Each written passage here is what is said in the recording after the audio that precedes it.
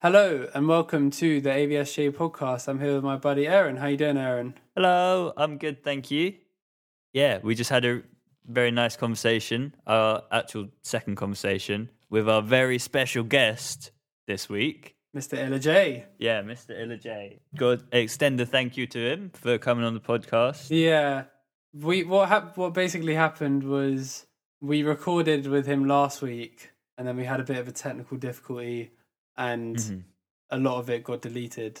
So, but he is a lovely man and decided that he'd come on again and record the whole thing again with us and add even more. Yeah. So big ups to Illa J. That was very nice of him.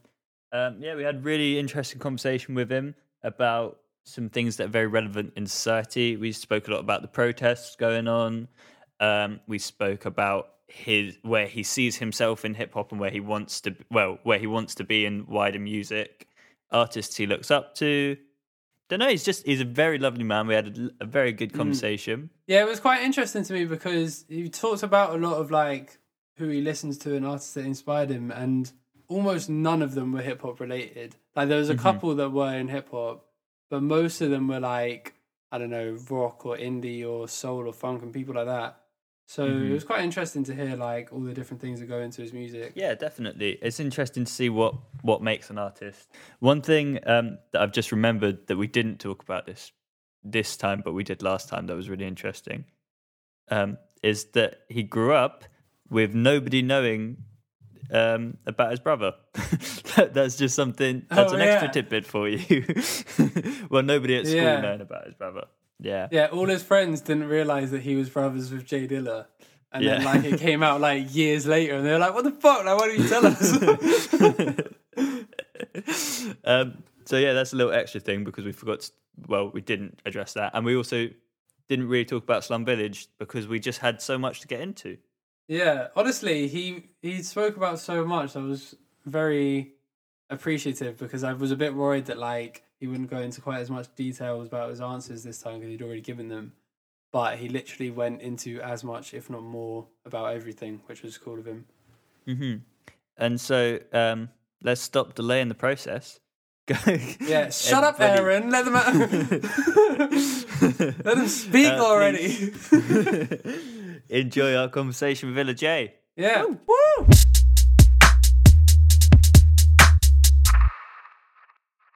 Hello and welcome to the AVSJ podcast. I'm here again with my buddy Aaron, and this week we've got a very exciting guest, a multi-talented rapper, singer and producer.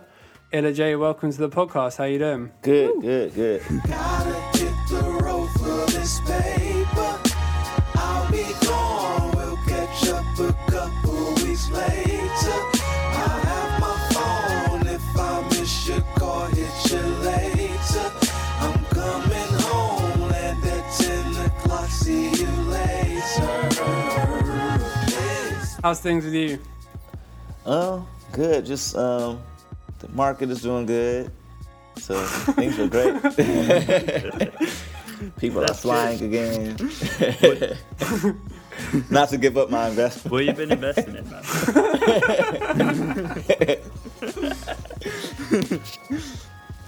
I was going to ask you about, this isn't a huge topic of the podcast, but I was going to ask you about your investing. Are you investing in, are you doing actual statistical analysis, or are you investing on stuff that you like, or just things that you think will do well? Kind of a mixture of both. It's like in a sense of like, honestly, not even things I like, honestly, because I'm not one of those people like, ooh, I like Jordan, so I'm gonna buy Nike. But like, I'm more like,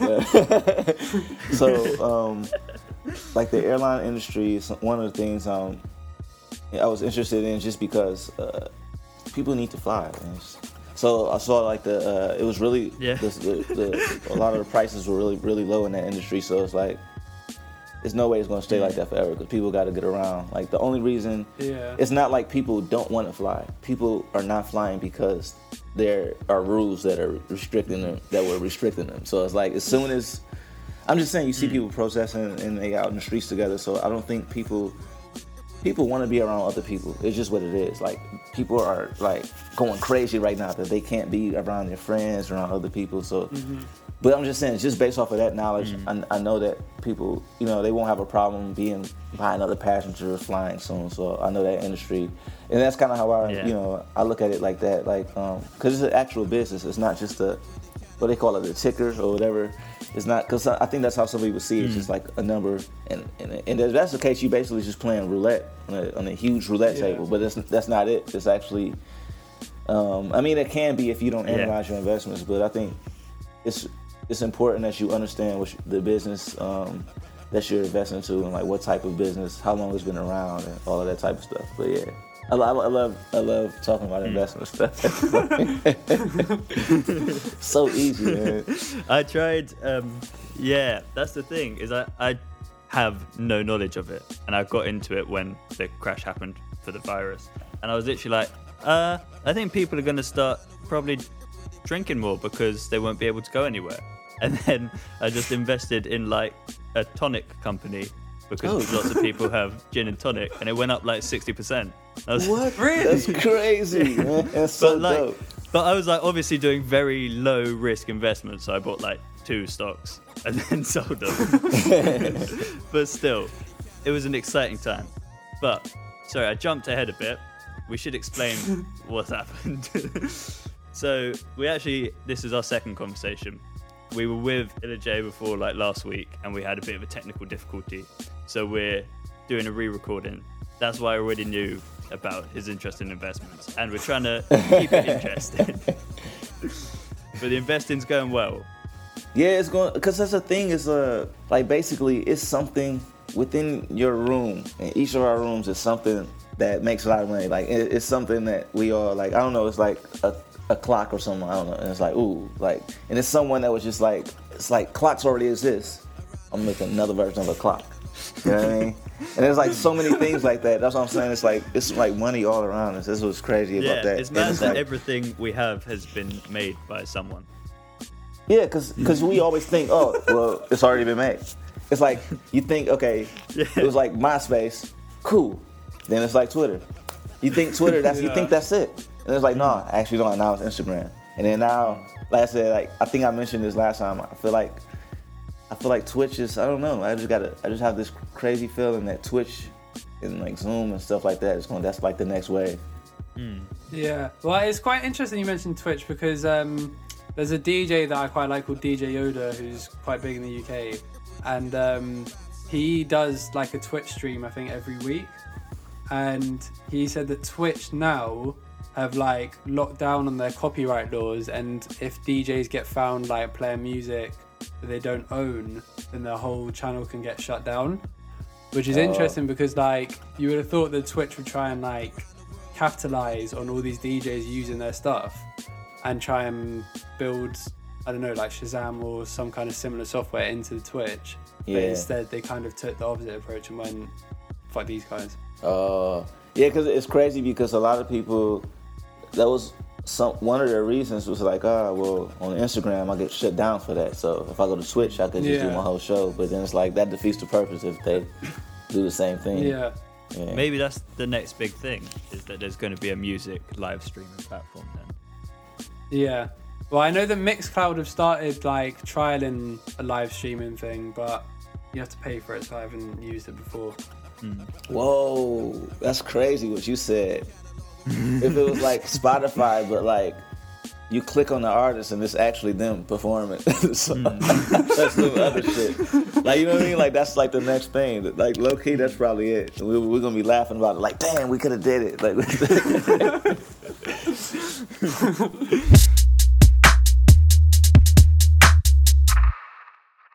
we thought that this time around we would start the show a little bit differently and ask you some quick fire questions.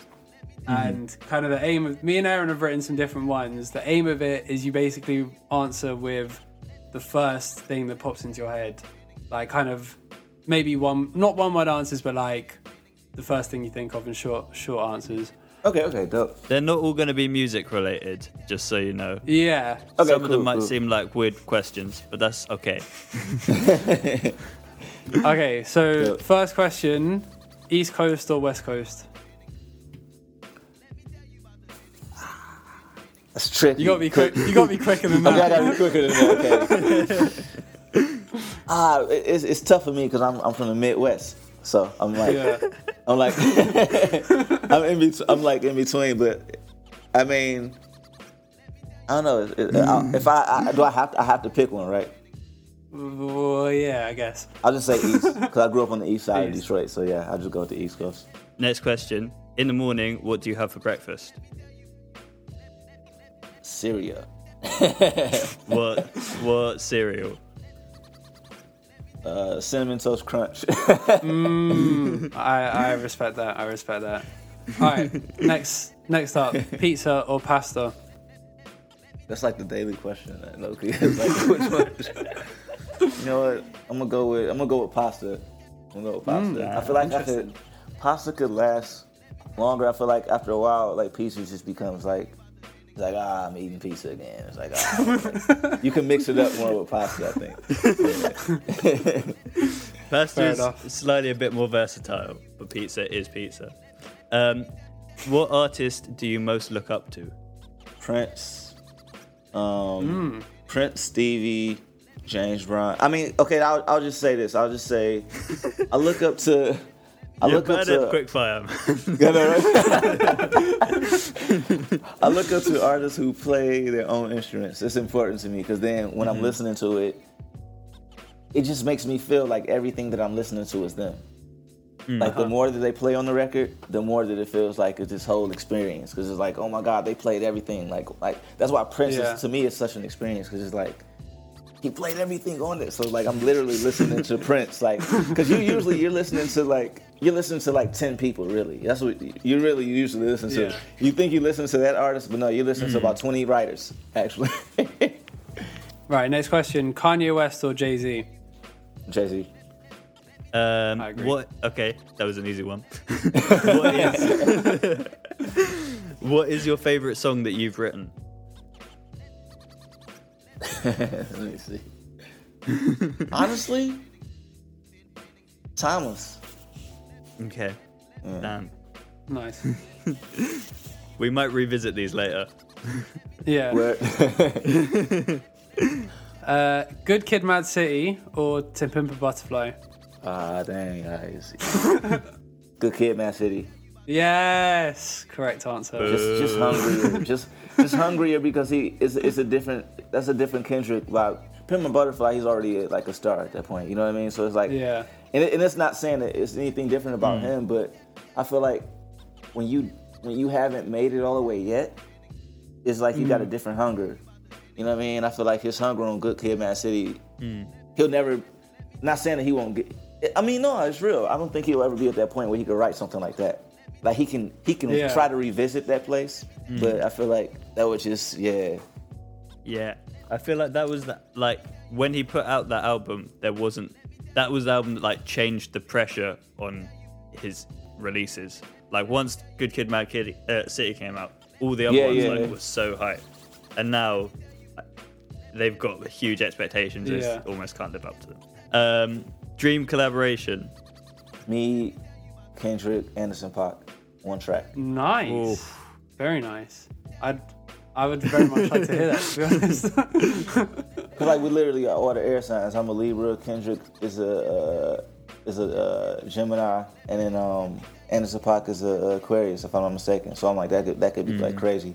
Cause I feel like they get more people put them more in the same conversation. And I'm not upping myself, but I feel like I don't know. I feel like I kind of fit in that conversation with them because like our styles are really similar. Honestly, it's like Kendrick is the more rappy. Anderson .Paak is the more musician-esque, you know. And then I'm actually more of a singer, technically. I'm more of the, you know what I mean. But I don't know. I feel like we have a lot of like in common, even though we all different in different ways. But we actually we kind of blend into the same category. Really, Yeah. we kind of crazy. And then final question: NBA or NFL? NBA. That's also the right answer. Straight up.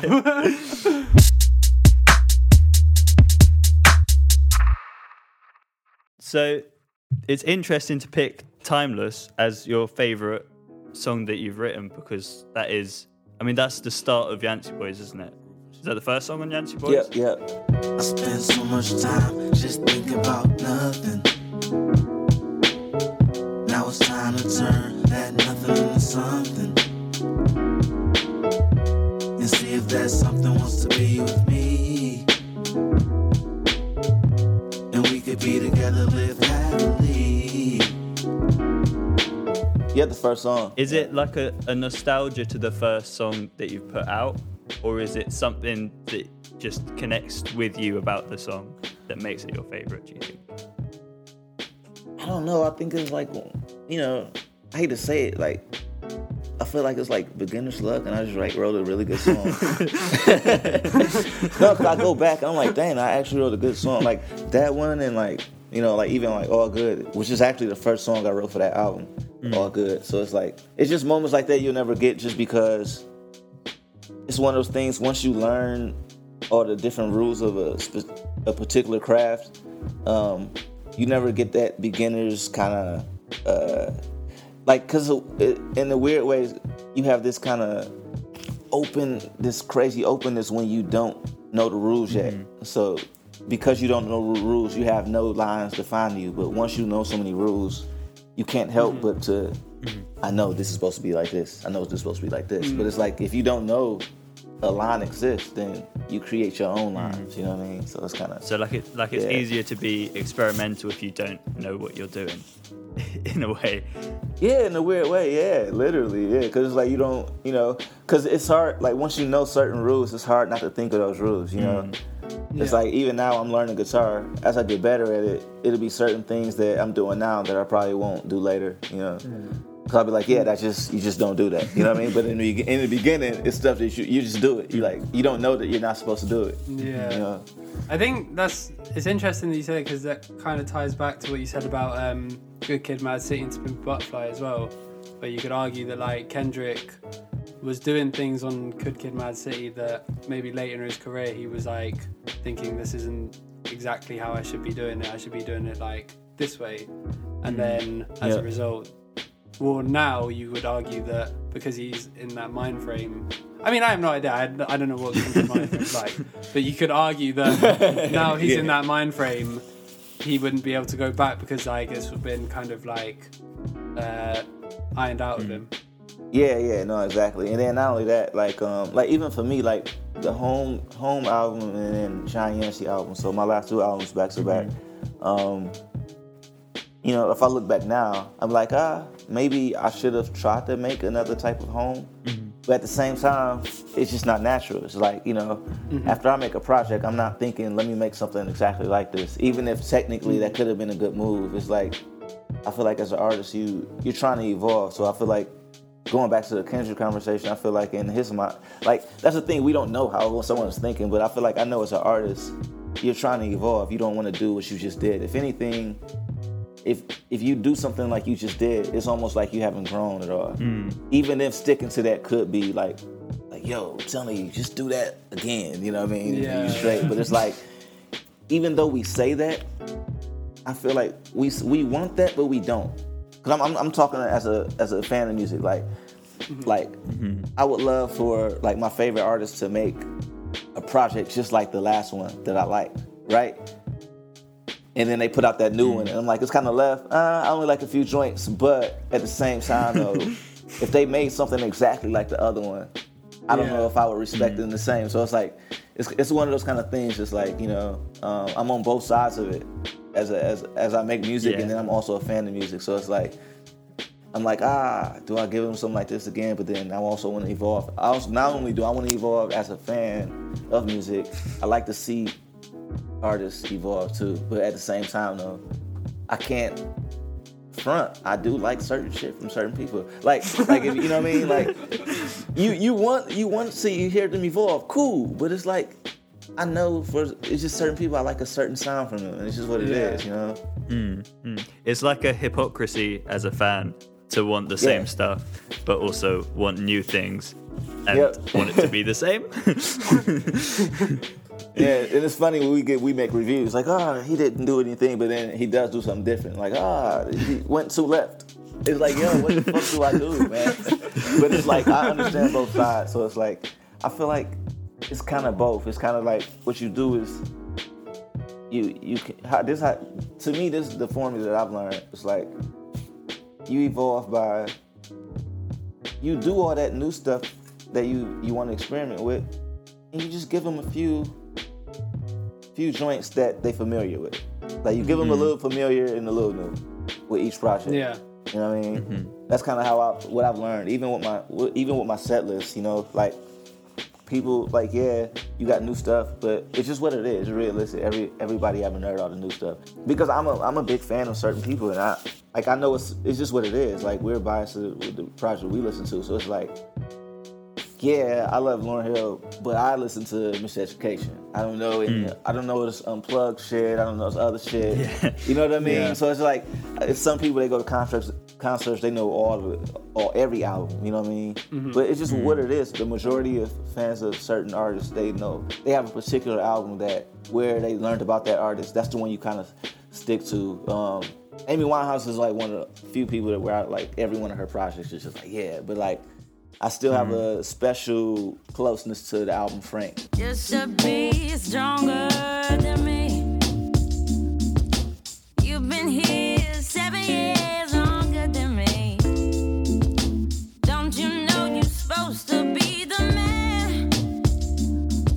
Not pale in comparison to who you think I am. You always just because that's where I learned about her. Like, I was on tour 2007 in Berlin, buying CDs. Like, you go, I'm buying CDs. It just takes you back. You know what I mean? But like, yeah, that's when I heard her first. I heard that. It was like Stronger Than Me, Fuck Me Pumps, and Help Yourself. Those 3 joints hooked me on her. And it's the same with her. It was the same time I discovered her as I discovered White Stripes Elephant album. So it's like those 2 albums for me. Even though they have other albums, I will always gravitate toward those albums. So if I go see them live, I want to hear something from there. Like, you know what I mean? Like, you know what I mean? It's just what it is. We put pressure on, you know. That's the difficulty with seeing someone live that you're a fan of, like the one project that you got into, and then they like have produced so many albums since then, and you're like, this isn't for me anymore. Yeah. Like, you find yourself, you're like looking around, you don't know any of the words and shit. It's like, yo, is this the same person? It's like, until like, it's like the last song. It's like, yes, this is the song I came for. Yeah, I went to see Eminem a few years ago, and like, I'd always wanted to see Eminem since I was a kid, and then I finally saw him when I was like 18, 19. The first half of his set was like classics, and then the second half was the new stuff, and I was like, trying to just hear the classics, to be honest. I don't really care about the new stuff.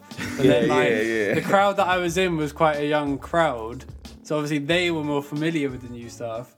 And then I felt like I was just I was in the wrong place at the wrong time. Yeah.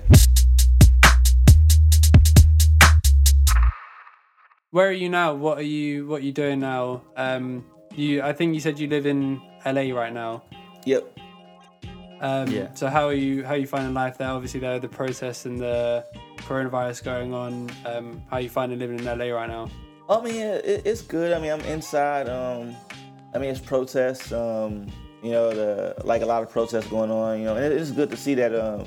Because, you know, I feel like people like they saw like, okay, cool, like all the officers got arrested for the George Floyd case, right? Mm-hmm. But then like you know. It's still no justice for Breonna Taylor and this other, you know, it's a lot of work to be done, and that's the thing. Like, it's more issues like the what is it, civil rights, like that. You know, as far as stuff like that. That's just one thing. It's so many other things. That's what I'm saying. I feel like a lot of issues we need to like if we're gonna be tackling issues right now, let's tackle everything. So that way we could, you know, like if we got to delay another year, skip it. You know, it's like. I was gonna say, I feel like the movement has definitely been benefited by the virus and the fact that there's nothing else to talk about in terms of the daily news cycle, and so like every political message is being heard more directly across the world.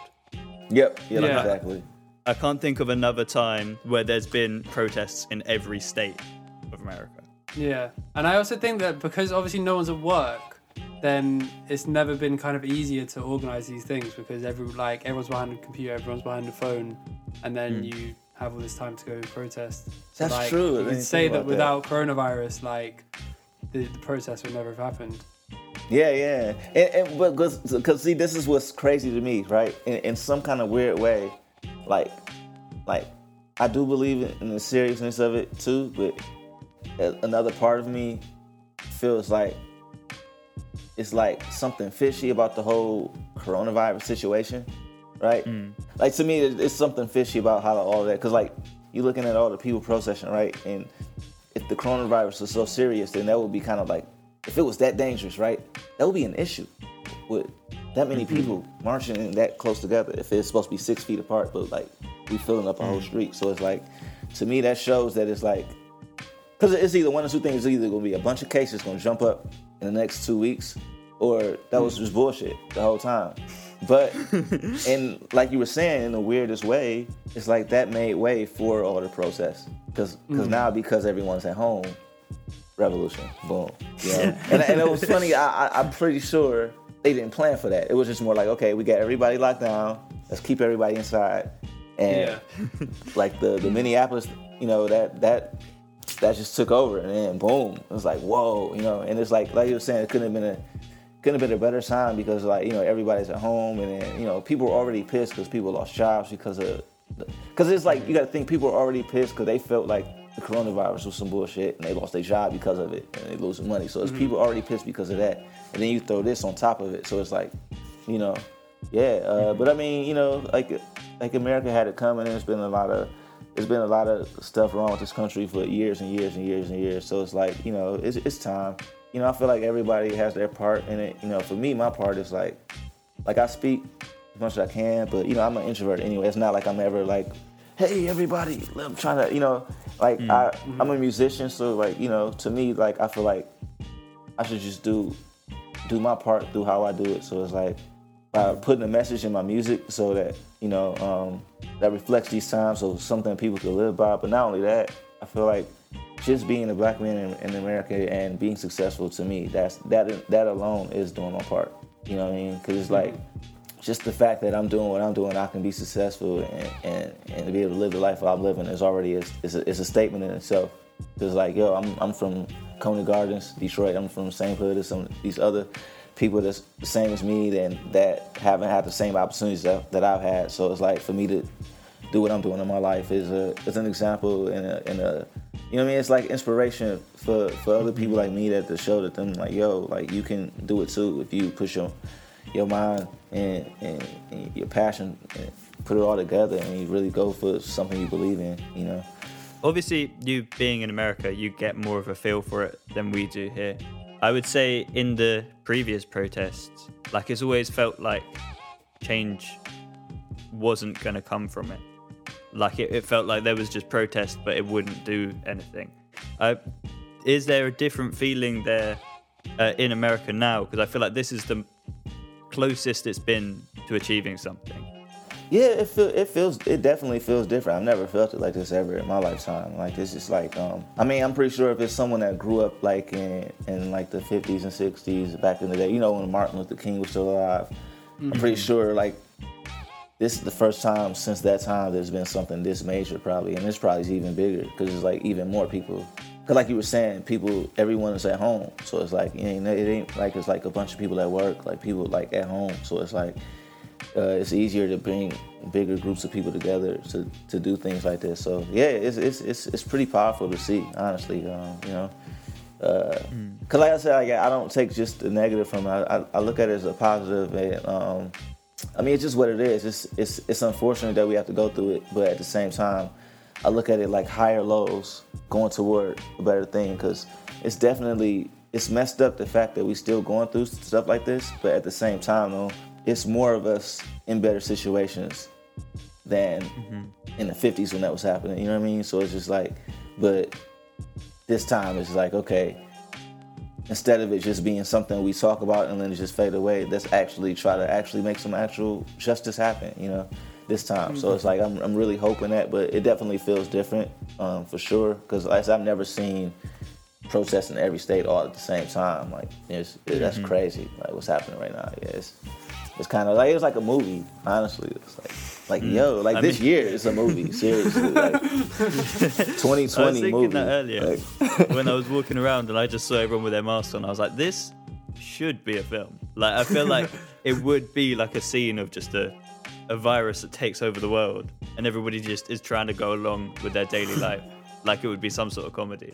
yeah, it's crazy. Yeah, it's like really like whoa. It's like you were saying like the mask thing. Cause like when I traveled to like Asia before, like I've seen people with masks and because of pollution and stuff like that. But like I'd never been in the States, and everywhere you go, like you go outside, people with like masks on. You go to the store, it's like like you can't come in the store without a mask, and it's like what? This is crazy. Yeah. It's crazy people's commitment to maintaining a normal life in a situation which at first seemed like it's going to be the end of everything, and then everybody just adapts and makes it their new normal. Yeah, but that's the thing. That's what we do. We naturally. It's weird. Like sometimes, like humans have to be put in certain situations to tap into tap into other parts of our potential, or I don't know if it makes any sense. But it's almost like, for example, if person A wasn't put in this situation, then they would have never exercised this skill that they didn't even know they had this other skill. But now that they put in this situation, now they realize, oh man, I have a whole nother skill set that I never would have used, because if I wasn't in this situation, I wouldn't have even known I could do that. So it's like, I feel like, we naturally, humans, we adapt, it's like, okay, oh, so this is how it is now? Okay. Well, we got to figure it out. This is what it is. We figure shit out. We figure it out. Okay, cool. Now this is, everything is inside. Okay, how am I going to sell pieces?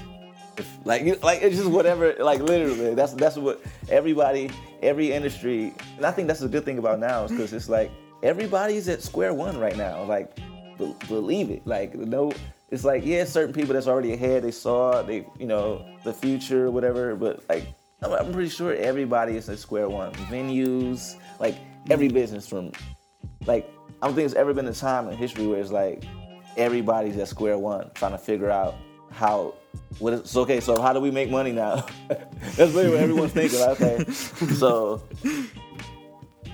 are people going to be weird about being around other people? Like, it's even shows. As an artist, I'm sure we're probably going to get to this, but I was like, I'm thinking about, will it ever get back to packed out venues? You know what I mean? That's what I'm thinking about, because like that changes the whole vibe of like how will a live performance be if it's not like that, Yeah.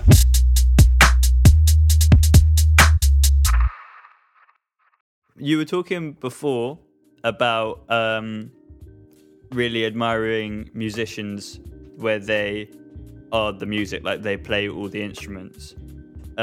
Did you grow up playing any instruments? And also tell us a bit about like growing up with the kind of music around your family as well. Like you said last time about like the family sessions you'd have together and things like that. So I took piano lessons when I was younger, and then but I started to really teach myself when I got older. So like it became more of a self-taught thing, even though I had lessons when I was younger. And then like I dabbled with bass guitar. I love bass guitar, and also like keys. I'm the best with keys, but like I would say I'm record ready. I'm studio ready when it comes to bass and guitar. Like I could perform like a little bit, but like, for me it's about how I can use them in the studio as instruments to produce music and stuff. But like I'm working to getting better at guitar so I can eventually perform with it like I can with keys. But yeah, like I've always wanted to produce all of my music from the beginning, but I didn't have all the tools when I first started. And like you were saying, like my fam, like my dad, he played keys. Both his parents played piano. So my brother, he played a lot of instruments too. That's what people don't know. Like not just like, because I know people mostly see him with his MPC, but they don't understand. Like he can read music, and he played clarinet, he played cello. So like he can, he actually is a musician. Yeah. So for me, that it's important to me just because to me, as a musician, like I already have some respect for someone who masters the instrument, just because I know the work that it takes to master that instrument. So it's like that alone already gives me another level of respect for you as a musician, just seeing how you handle that instrument. And then you know, and that's the thing, it could be your voice too, like voice is an instrument just as well, you know. So but like, you know, to see someone that's playing all these instruments, to me, it already shows their discipline to their craft. So it's like, already before I even listen to it, the fact that I know that I go into the music already with a completely open mind, because I see them, like, you know what I mean? You see them as a musician, so it's like your mind is already more open. Like, if someone is just a singer or just a rapper, it's just what it is. You have a more closed-minded view in listening to them, because it's like, okay, I'm listening to a rapper right now. I'm listening to a singer. But when you listen to Stevie, you listen to Prince, you're listening to a musician. So it's like, okay, I'm curious to what musical world they're trying to take me to. I don't know where they're going to take me, but it's like, I'm ready to go for the ride, you know what I mean? And that's, you know, and that's like what I love about listening to, you know what I mean? Like, they take you for a ride. Do you feel like you get more enjoyment from the music if you feel like it's the musician's vision and like you're going with them? Yeah, but I will say though that it's not just that too, because like, I mean, good music is good music, so it doesn't always have to be tied to that. But I mean, it's like, it does help though. It makes the experience better, because like, honestly, most of the people I listen to, if they didn't produce it, I mean, that's the thing. When you listen to a band, technically they did make it, because the band makes like they're all pieces of like all of that. You know, he played the drums, guitar, you know, etc. So it's like, yeah, like I do.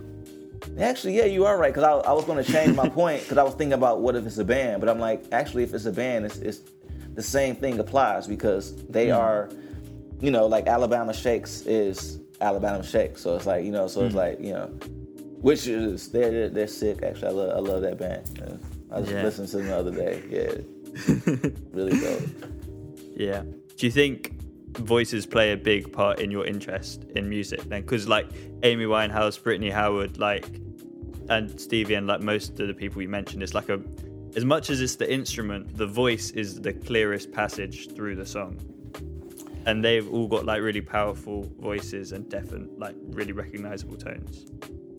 Yeah, voice is definitely a big part of it. I mean, don't get me wrong, music, I mean, my brother proved that you don't even have to have vocals on it, but if the music feels a certain way, you know, yeah, you feel it. But like, it's just what it is. Like, you add the full-on human connection with the voice, so it's like that. The voice like touches you right away. So it's like the music already vibing with, like, that's what I'm saying. Brittany Howard, when her voice hits with their music, is oh man, it's just crazy. It's like Mary's. It's like, I feel like I'm in a different era or some shit when I'm listening to their music. Like, it's like, where am I? Because, you know, it actually takes you somewhere. You know, it's like a lot of music is like so tied with the particular era that it came in. So it's like, you listen to that song and it's like, yeah, I'm in 2008, or I'm in, you know. But then some people's music is like, it's like, damn, I don't even know where, you know. And I'll always look for music that's like that. It's like, that just takes me on a journey where it like pulls me all the way into it, you know. Yeah, it's interesting that you said like, I listen to music and you like can recognize the era, because your debut album Yancey Boys was made in 2008, and they have featured beats from the 90s, and obviously in 2008 the hip hop charts were dominated by people like Kanye West and Graduation and Lil Wayne. So did you feel like putting an album out that had like a 90s feel to it in like late noughties hip hop? Did you think that it would fit in there? Were you worried? Were you concerned? Like, how did you feel about releasing it? Well, pretty much how that album came about was Delicious Vinyl already had these tracks from when my brother was working with Pharcyde back in the day. So when I met Mike Ross, he approached me about a compilation project where he would have various artists on this project, and basically that turned, you know, us meeting him hearing my music turned into that project turned into an Illa J solo project, basically. So it turned into a solo project for me. So I mean, that wasn't my plan right away, but I definitely vibe with the music just because I've been listening to my brother's beats in the basement forever. So it's like I was already comfortable with the sound. But I did feel like it put me in a weird position. Like I wasn't thinking that when I was making it, but like afterward, I didn't realize how, like, oh dang, I'm in like in a weird place in the market because right now hip hop is shiny and glossy, you know. So it's like my album is like a few years late, but it's like weird. It was a few years late and a few years early at the same time because like a few years after my album came out, everybody went backpack. It's like so weird. So it's like that's what I'm saying. I came out I was like in a weird time because I was like, it was like shiny backpack hip hop when I came out, and then it's like eventually it went back to that, and then because it was like the sound of my album, which is so weird. The sound of my first album used to be the mainstream hip hop. Yeah. You get what I'm saying? Right. Yeah. But then when I come out, it's the underground. It's underground. It's like, it's so trippy how that works, you know what I mean? Yeah. And then some years later, Kendrick brings that sound back up to a more, you know, I guess mainstream, you know, because I mean, it's not really a mainstream or anything, but I just say like more in the forefront. That sound was more in the forefront, came back, you know. And then like, and then it was like that separation. So it was like Kendrick, it's like you either Kendrick and Anderson or you like one of Lil Wayne's kids. You know what I mean? Basically, you know? Yeah, definitely know what you mean. Yeah. With you not, well, it's not that you hadn't planned it as your like first release, but with you not kind of realizing that it was going to be your first release until they'd come to you and said, was there any sort of pressure to make it in the way that they had planned it being? And do you feel like, I mean, it's interesting because you said that Timeless is your favorite song and that was like the first one you've made. Yeah. How do you feel about that album now, and how did you feel like at the time it was the album that you wanted to make? When I made it then, I was just, honestly, I didn't know anything about the business side and marketing, any of that. There's a lot more I know about that, and like when I look back at it now, it's just more technical things that I look back at, like when it comes to lyrics and even how promotion and stuff. But at the time it came out, honestly, I was really excited for my first campaign album. It was an exciting time. I just wish I was more prepared because I didn't understand how everything in the campaign was so tied together. You know, it all pieces together. I get that now, but I mean, you know, you learn. You know what I mean? But like I was saying, looking back at it now, the things I would change would be like small things, just like. It would be more marketing things. It would be more like I would have made Timeless a single. That would be my first single, or something like, you know what I mean? Timeless and All Good be a single instead, because it's like at the end of the day, I'm more of a singer anyway. If I had to put that single first, because that's the thing, I sing on later albums, but it's like technically I'm singing on my first album, but it's all how you market it. You know, my singles are We Here and Are You Listening? So it's like more basis of rap artists. But if I were to put Timeless as my first single, I guarantee that would have changed the outlook on me as an artist. Because literally, okay, you've never heard Yancey Boys. If I just play you Timeless, you're like, oh dang, singer-songwriter. Automatically. Yeah. It's crazy. It's crazy. Like literally that changes my career just by putting that song out first. You know, but it's like I don't regret. That's what I'm saying. I don't regret it at all. But it's like I know that could have possibly helped steer me in a different direction by going there first. Because it's like by going the rap direction, you know, it's just what it is. I have to face direct comparisons with my brother. But if I kind of went the Timeless route, then I can automatically kind of get around that and be like, I'm a singer-songwriter. So they can't really, you know what I mean? But I eventually got around to do that though. Yeah, so like in Yancey Boys, then like obviously most of it is rapping, and then in your most recent projects, then it's been a lot more singing. Did you feel pressurized to do more rapping than singing, or was it kind of like your choice at the time, and now like you kind of just wanted to go in a different like development as an artist, or how did it come about? It's kind of both. Like, I know it's some tracks I was actually singing more on, and then Mike Ross convinced me to add a rap verse. You know, and then and I say I've went through that a lot in my career where I was kind of back and forth because I love the art of writing rap, but vocally I'm a singer more. But then it's like, that's just one layer of it. It's like so many layers to it for me. Cause it's like, cause I was saying, I like the rhythms and all that shit. So it always comes down to like how people view you as an artist, which is kind of important. Cause it's like, it doesn't seem like it's important, but it's like, after you put out a project, that's when it becomes important. Because when you're making it, you're like, whatever, I don't care if they sing a rapper, I don't care how they see me.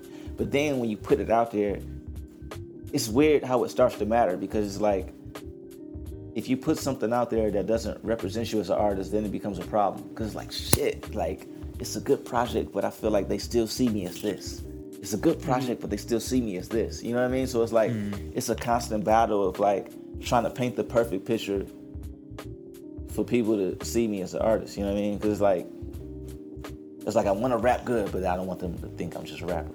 I want to sing good, but I don't want them to think I'm just a singer. You know what I mean? And it's like, like I really just want to be like Pharrell, Will.I.am, kind of like just all over the place category. Like I want to be in that. Like we don't know what to expect from him. That's really because to me, at the core, I'm super eclectic. So it's like I love all types of music, like rock to indie to like electronic, hip hop, all of it. So it's like I want my future projects to reflect that, and which I'm working on. Because I feel like I won't say I force, but I feel like I obligated that I have to stay in a certain category in hip hop soul. But it's like on the self-titled project, the one I did with Say That People, that was the first project where I started to branch out and kind of do.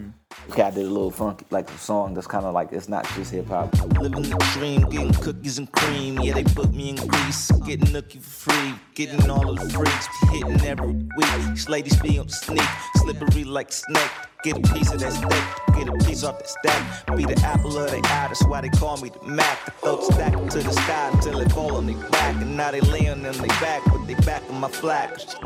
Even then, even though I changed musical direction a little bit, it still was tied to the same category in a way. You know what I mean? Because like you could do a funky track, but it's just like okay, give you an example like Snoop, right?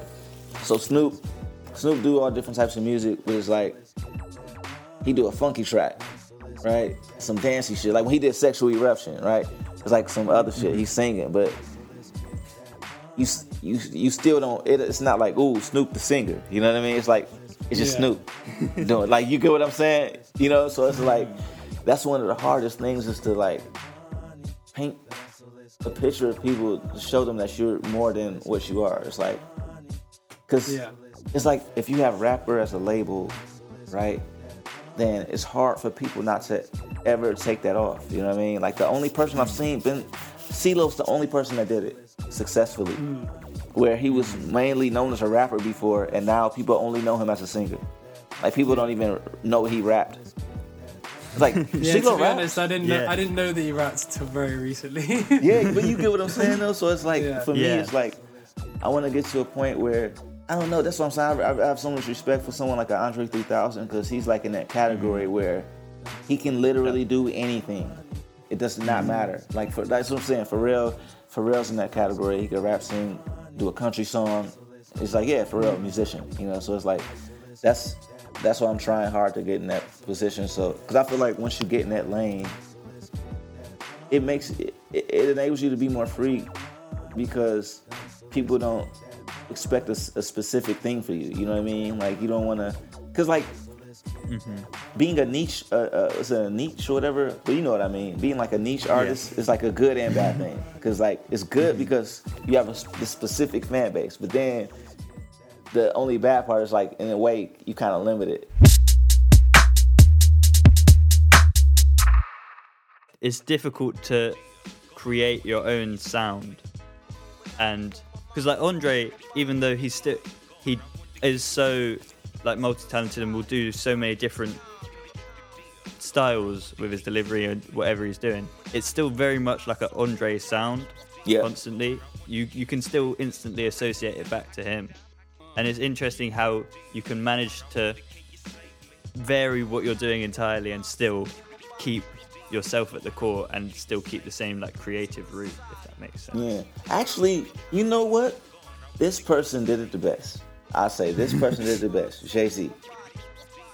Interesting. it's always Jay-Z. Yeah, this shit is wicked on these mean streets. None of my friends speak.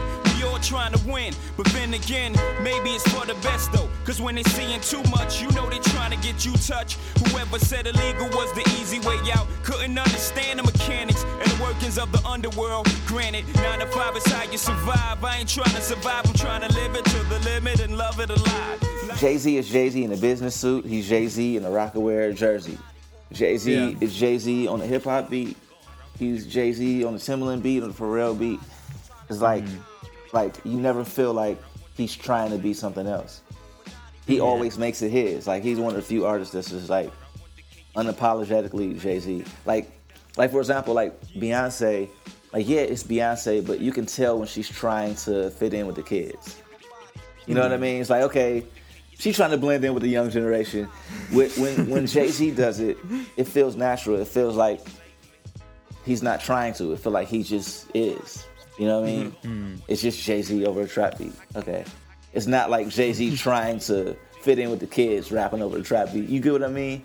Like, I feel like certain artists, you could tell they're trying to blend in with the new generation, but they don't just...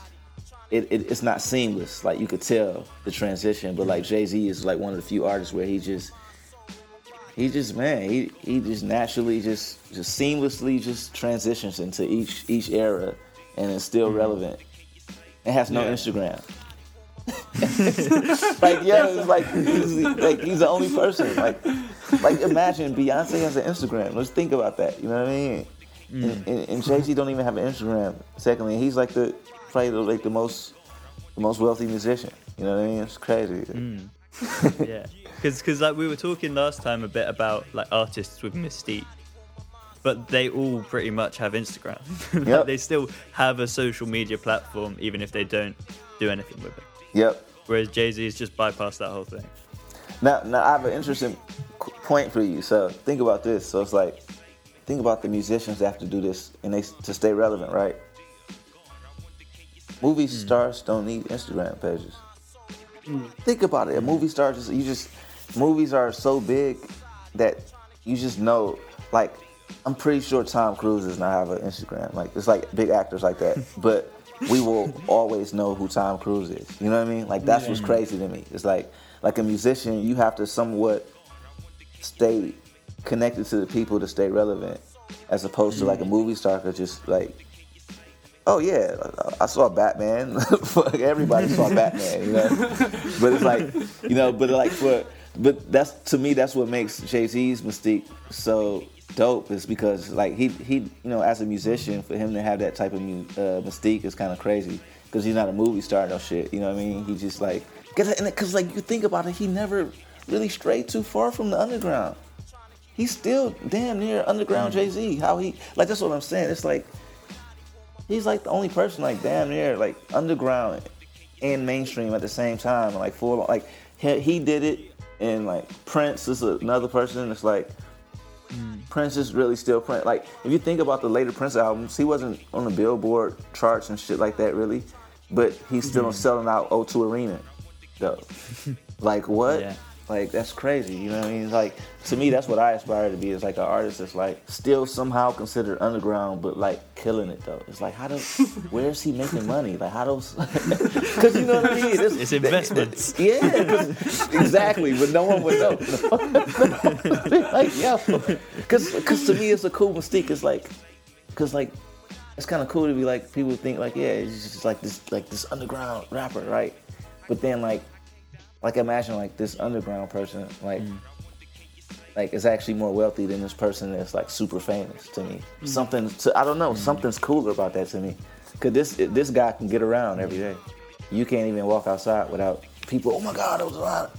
But like this guy just walking past you and like probably half one way. Like, you know what I mean? Like, I don't know, to me that's like the dopest thing to me. That's why like, I don't know, like that's why I like it's this whole thing about rock stars is kind of dope to me. It's like Amy Winehouse, like she wore like these like the same fucking pair of like shoes like every day, and like she like had like a fucking hit record on Billboard. Like, you know what I mean? Like you got a #1 record on Billboard, and you wearing the same Chuck Taylors for 2 years straight. Like, and it's like it's because it's dope to me because it's like, yeah, I'm the same Amy that didn't have a deal. Yeah. I just happened to hit it, like, you know, and it's something that's dope about that to me. It's like, it makes those people more real to me because it's like, because to me, if you have to show me, like literally, people that do that, it's like, okay, let me go buy something so people know that I have money. It's like, I believe you. It's cool. Like, you, like, it's like, you don't have to show, like, you know what I mean? Like, I don't, like, that's what I'm saying. Movie stars don't have to do that. Yeah. We know It's they're like, rich. it's like having to prove your success, to prove that you've made it to a certain level. Yeah. It's just, you have to flaunt it. Yeah, it's unnecessary. I'd rather have like a spend that money on a dope trip or like, you know, or like, Yeah. you know, like, I'm just saying, if you're a musician, like, why don't you have that? Why don't your pride be your studio? You know, like, yo, like I'd rather you be like, yo, I just bought this crazy ass guitar, than show me you got this. Ooh, okay, cool, you got a big chain. Now, if you're buying jewelry for the sake of investing in precious metals, like as an investment, then that's a different thing. Okay, cool. I'm gonna buy a bunch of gold and silver and put it in the safe. I'm not mad at that. That's a different thing. But it's like, if you're buying it literally just to show people, hey. When you're getting like the custom pieces and shit. Yeah. Like, no, that's not like, gonna resell. Like, you know what I mean? Like, it's like, because I get it for them. It's like, if you haven't seen that kind of money before, you're looking at it like, oh my God. Just to show everybody, look, I spent $20,000. But it's like, you spent $20,000 and I'm like, that's crazy. You could have invested that money and then doubled that. Or tripled or quadrupled that. That's how I look at it now. It's like, man, it's like you bought a $100,000 chain. I'm like, damn, I could have took that same money and turned that into like $1 million. Like, you know, like, I'm just saying, it's yeah. People can like, it's so much stuff you could do. It's often with like the younger rappers that are first getting their money and then want to show it off, and they like have no guidance of what to do with the money yet. Yeah, kids. And so that's why they're proving that they've made it by having just to flaunt it again. Yeah, but I mean, it makes sense though. They're kids. I mean, like I know if I was 19 and I got a $10 million record deal, I would be stupid, man. What? I'm just saying, like, you get that money at 20, man. Come on, man. Like, I can't even front. I know I was like, okay, why not? I'm about to go get I'm about to go rent a Lamborghini or some shit just because I can, you know. It's just like, honestly though, it's like, I think, you know, only thing that sucks to me is that they don't have enough people around them to guide them, you know. Because I think that's the only thing they're missing. I feel like that's the one thing that's misunderstood about this generation. It's like, we all have to look back and look how the generation before us looked at hip-hop when hip-hop was new.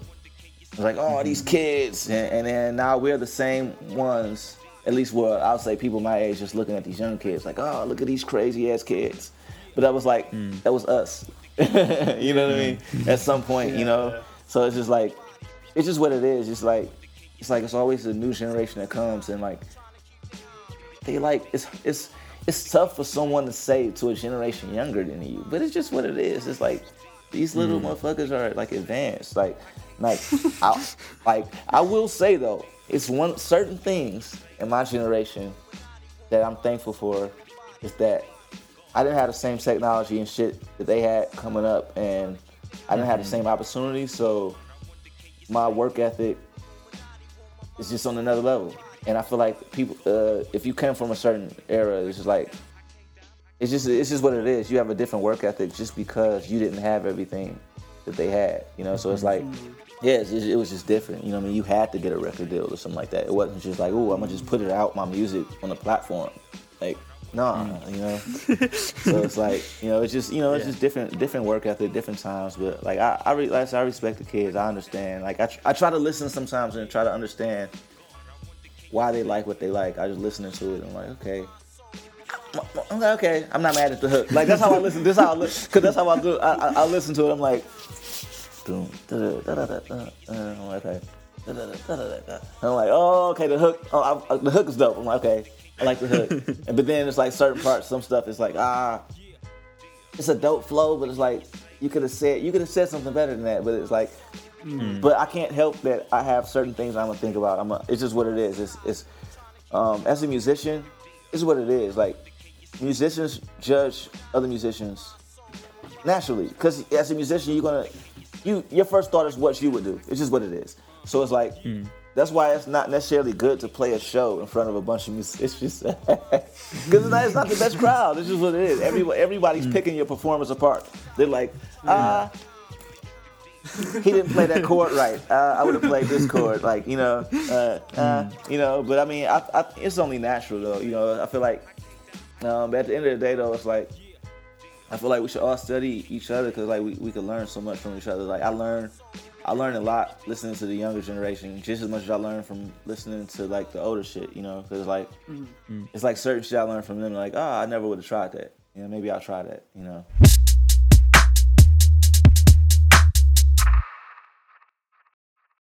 We were talking quite a bit before about, last time, about the difference in performing across different countries. Do you think the like idea that anyone can be a rapper or be a musician is why it's particularly in the US, why it is different when you're performing there and there's more like a tension and a critical feeling in the crowd? Not critical, you know what I mean? Like more pressure to perform. You know what? That's a good point. The fact that everyone thinks they could be a musician, right? And especially here in the States, right? I feel like it makes people automatically judgmental as soon as you say that you're an artist. So it's like that's they already judging you right there. You say you do music, they already judging you before you even start, because it's almost like a thing. It's like a stigma or something like that, because it's everybody and their mom want to be a rapper. So it's like as soon as you say you rap or do music, it's like it's like they already don't believe you as soon as you, because you do what I'm saying, because everyone does it. So it's like, so imagine like that's how it is when they go to your show. It's like another hip hop performer. Okay, another you know, okay, whatever. I can do that too, you know. So it's like I feel like that makes it like that.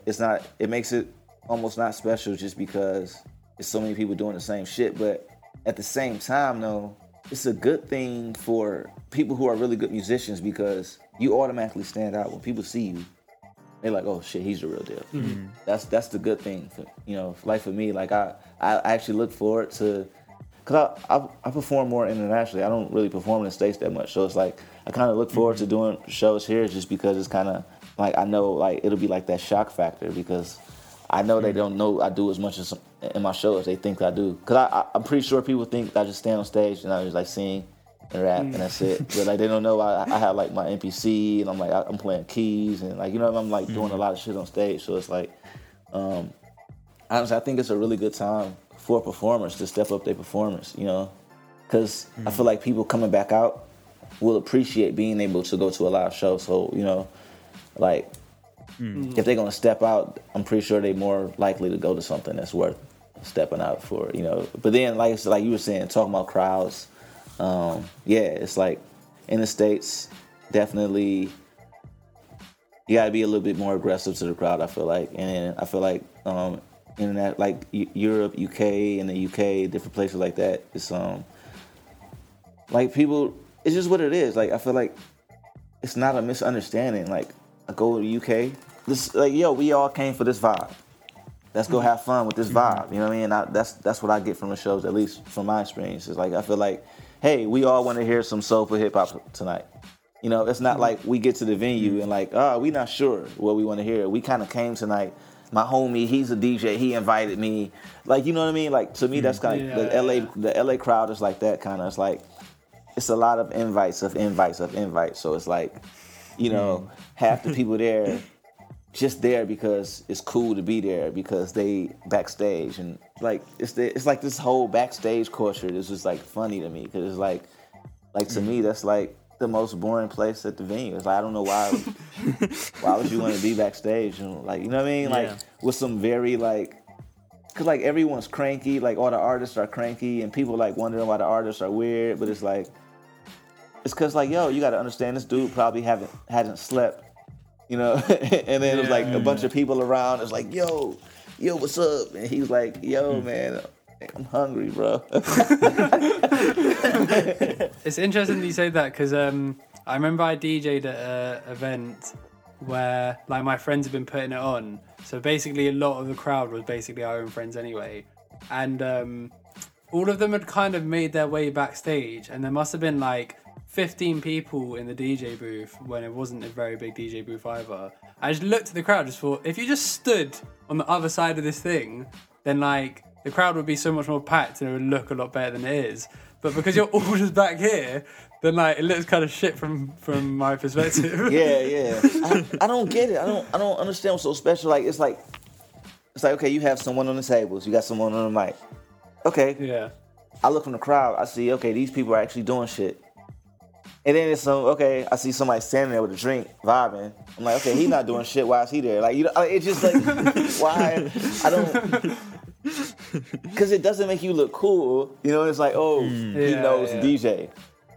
Who's that? Like, I'm not, like, no one is thinking that. No one's thinking, like, who's that guy? You know what I mean? And, like, unless it's Jay-Z. Like, oh shit, it's Jay-Z behind the DJ booth. Other than that, no one is looking. But yeah, I feel like now with the whole coronavirus thing, that's going to change now. It won't be all these people backstage. I'm pretty sure all this shit's about to change up with venues. Like if they go back to live performances, like the guest list shit, they're going to change a lot of shit. Definitely, I feel like. Are you fearful about going back to performance in terms of how it's going to change? Do you think that performance will forever be different if they can't pack out the venues?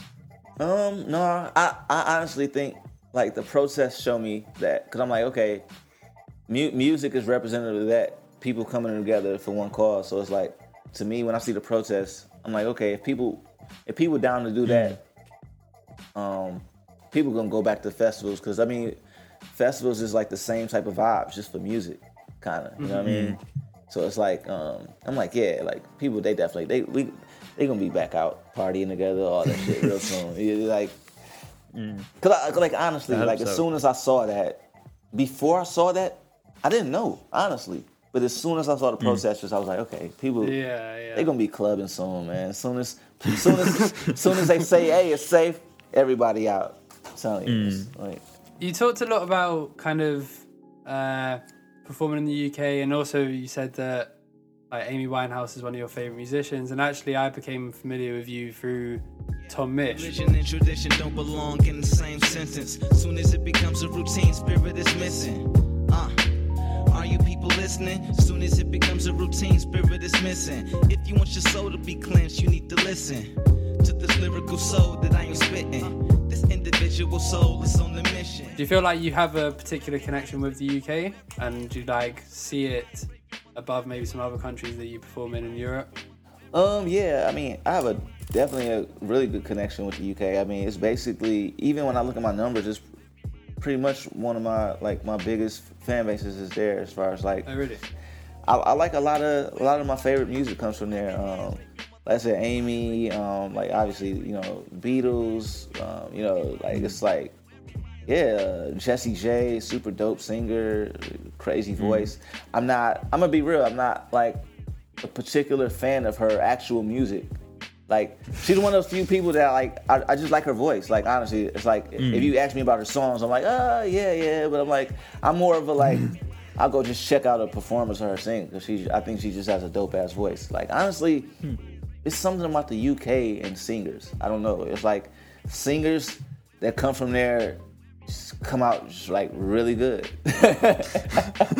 Like, for real, it's a lot of really good singers from the UK. You know what I mean? Like Craig David, man, fucking Marsha's a fucking beast.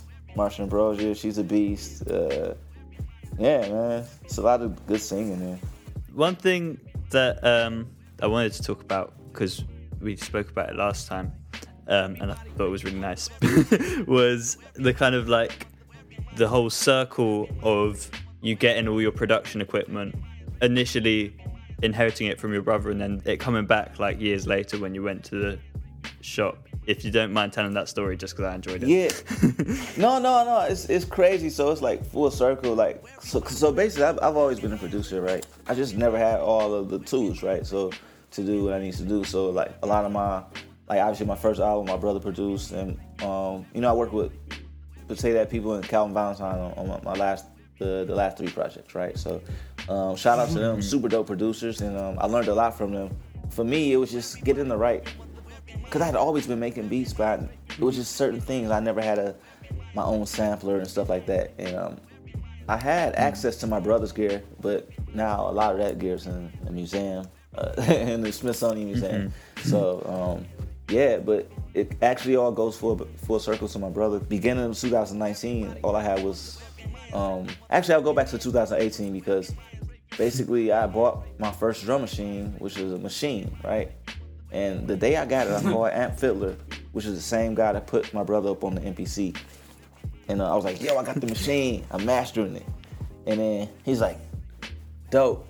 He was like, but you need that MPC Live. So he hits up his guy, shout out to Andy Mack. Next day I get an email from Andy Mack. What's your address? We're sending you the MPC Live. Like, oh shit. So, you know, that was a game changer for me because I'd always had good rhythmic ideas, but I never had the perfect sampler or kind of like something to lock everything in on the grid and really make my shit, you know, tight. And starting 2019, all I was doing was looking for sidekicks for my MPC.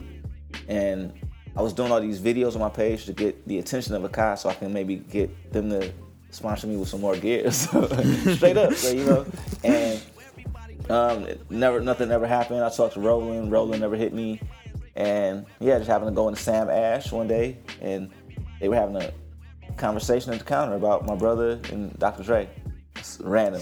And then pretty much I became cool with one of the guys that worked at the store. And one day when I wasn't at the store, Novation rep came to the store. He asked the guy, the guy basically told him, like, yo, blah, blah, blah, comes in here from time to time. Yo, maybe y'all should link. So he hits me like, yo, Novation guy came in here saying, you know, is it cool if I link y'all? I'm like, yeah, of course. And he comes over to my crib with Launchpad and like all this Novation shit, right? And that was a game changer for me because before, so I'll take you even more full circle back. So this is February 2019, right? And I'm getting all this Novation shit for the first time. And a few months before that, Andy Mack, the same person who got me the MPC Live, I was in Amsterdam, and they were showing me. It was me, Just Blaze, Jazzy Jeff. It was like all these people, and they were showing us like the first look of the Akai Force before it came out. So I remember fucking with it, right? But anyway, fast forward, February 2019. That's my first time messing with Ableton, right? So it's like when I first saw the Force, I wouldn't have known, honestly, if I would have got one right then, I wouldn't have known what to do with it because I had no idea what Ableton did. But through working with Novation, I learned about Ableton through the Launchpad. So it's like through that, built the whole relationship with Novation. Shout out to Novation. Literally, like, I got my whole studio. You can't come in here without seeing Novation somewhere. You know what I mean? So like, seriously, it's like salute to them for real. But all that full circle, now I just recently bought the Akai Force, and it's crazy because if I didn't master Ableton, I wouldn't have known what to do with that. So it's like literally all tied together, like my linking up with Novation, like all that like ties into me learning, like getting the Akai Force. Like I'm telling you, this machine, yo, it's like all my answers, like everything, all my questions answered one machine. Like, yo, I swear, it's crazy.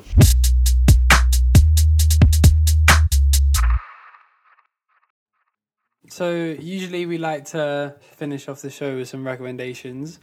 Is there anything that you're listening to now that you'd like to recommend, or any just album that you love that you'd like to plug, or anything like that?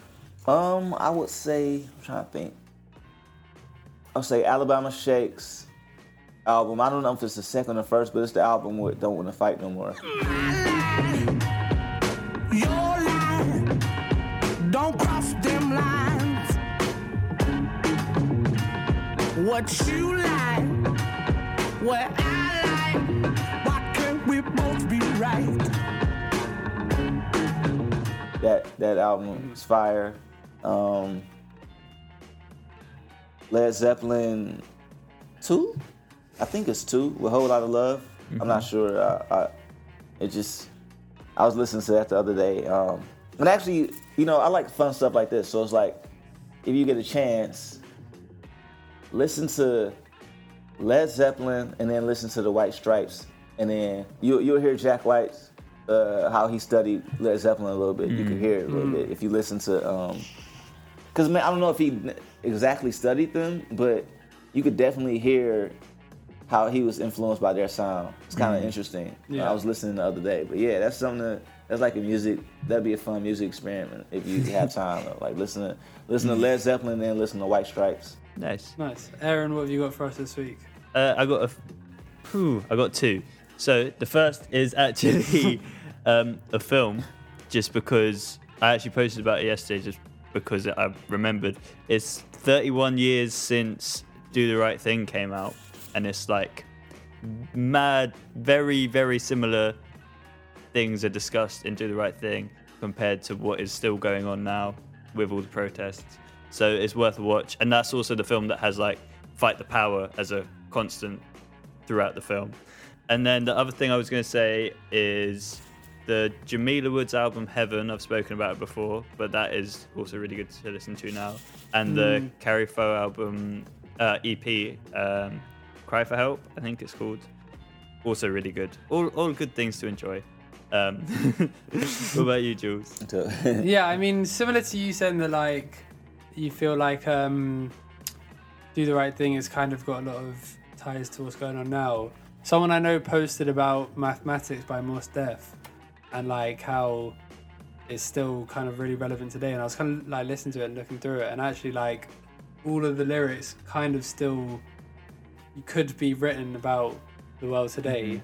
And it's also really cleverly written how he goes through the numbers and like the structure of the song. And I think that is actually quite an underrated song, even though it's quite highly rated. I feel like it should be talked about more in the ways that, like, I don't know, All Right by Kendrick or Changes by Tupac. Like, I feel like it should be on that level of highly ratedness. But yeah, that's my recommendation for the week. Lovely. Anyway, it was lovely talking to you. Yeah, thanks so much for coming on. Illa J. Same here, Thank you for doing this again. Yeah. Hopefully next time you're in the UK, we'll definitely be able to come to one of your shows. Yeah, just link up. Yeah. Word, definitely, for sure, man. All right, until next time, peace out. See ya. Peace.